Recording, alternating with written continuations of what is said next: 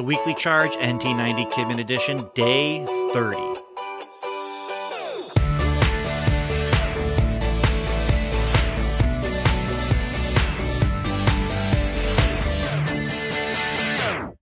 Hey, I'm Pastor Ben. Welcome back to the Nappanee Missionary Church's NT90 Kidman Edition.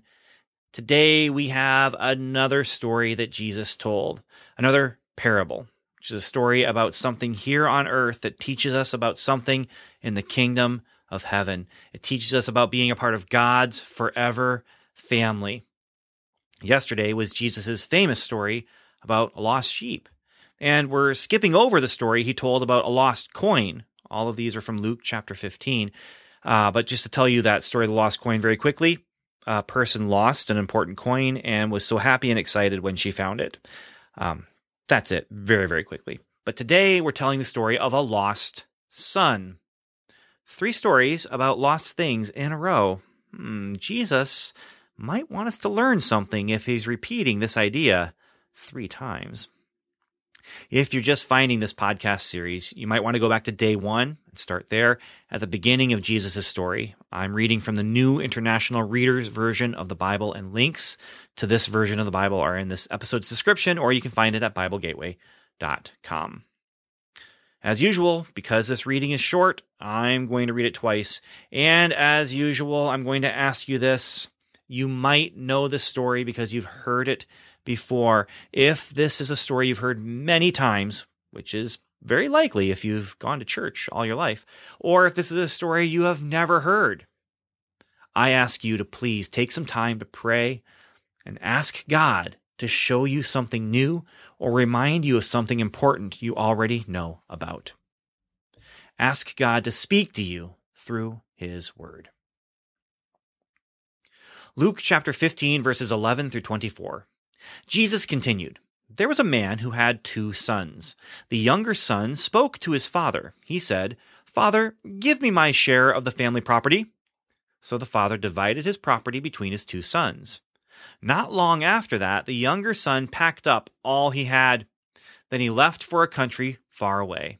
There he wasted his money on wild living. He spent everything he had. Then the whole country ran low on food. So the son didn't have what he needed. He went to work for someone who lived in that country. That person sent the son to the fields to feed the pigs. The son wanted to fill his stomach with the food the pigs were eating, but no one gave him anything. Then he began to think clearly again. He said, 'How many of my father's hired servants have more than enough food? But here I am dying from hunger. I will get up and go back to my father. I will say to him, Father, I have sinned against heaven and I have sinned against you. I am no longer fit to be called your son. Make me like one of your hired servants.' So he got up and went to his father.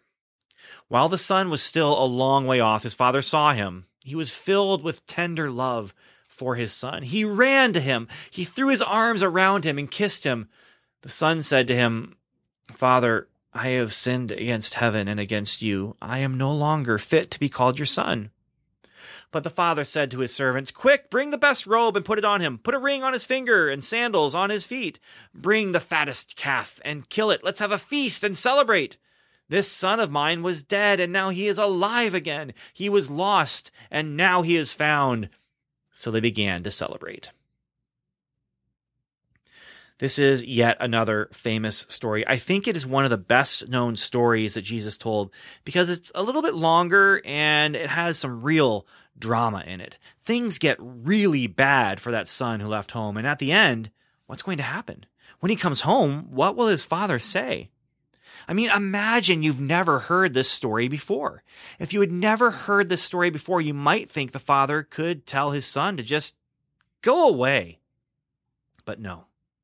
In the story of the lost sheep, and in the story of the lost coin, and in this story of the lost son, Jesus tells us how the person who lost that sheep, who lost that coin, and who lost this son feels when they come back. That person, in all 3 of these stories, feels joy. I'm going to read it again, and remember as we read it, the lost son is us, and the Father is God. Think about all the feelings everyone in the story might be feeling, but especially that father. Luke chapter 15, verses 11 through 24. Jesus continued, "There was a man who had 2 sons. The younger son spoke to his father. He said, 'Father, give me my share of the family property.' So the father divided his property between his 2 sons. Not long after that, the younger son packed up all he had. Then he left for a country far away. There he wasted his money on wild living. He spent everything he had. Then the country ran low on food, so the son didn't have what he needed. He went to work for someone who lived in that country. That person sent the son to the fields to feed the pigs. The son wanted to fill his stomach with the food the pigs were eating, but no one gave him anything. Then he began to think clearly again. He said, 'How many of my father's hired servants have more than enough food, but here I am dying from hunger? I will get up and go back to my father. I will say to him, Father, I have sinned against heaven, and I have sinned against you. I am no longer fit to be called your son. Make me like one of your hired servants.' So he got up and went to his father. While the son was still a long way off, his father saw him. He was filled with tender love for his son. He ran to him. He threw his arms around him and kissed him. The son said to him, 'Father, I have sinned against heaven and against you. I am no longer fit to be called your son.' But the father said to his servants, 'Quick, bring the best robe and put it on him. Put a ring on his finger and sandals on his feet. Bring the fattest calf and kill it. Let's have a feast and celebrate. This son of mine was dead, and now he is alive again. He was lost, and now he is found.' So they began to celebrate." That's all for today.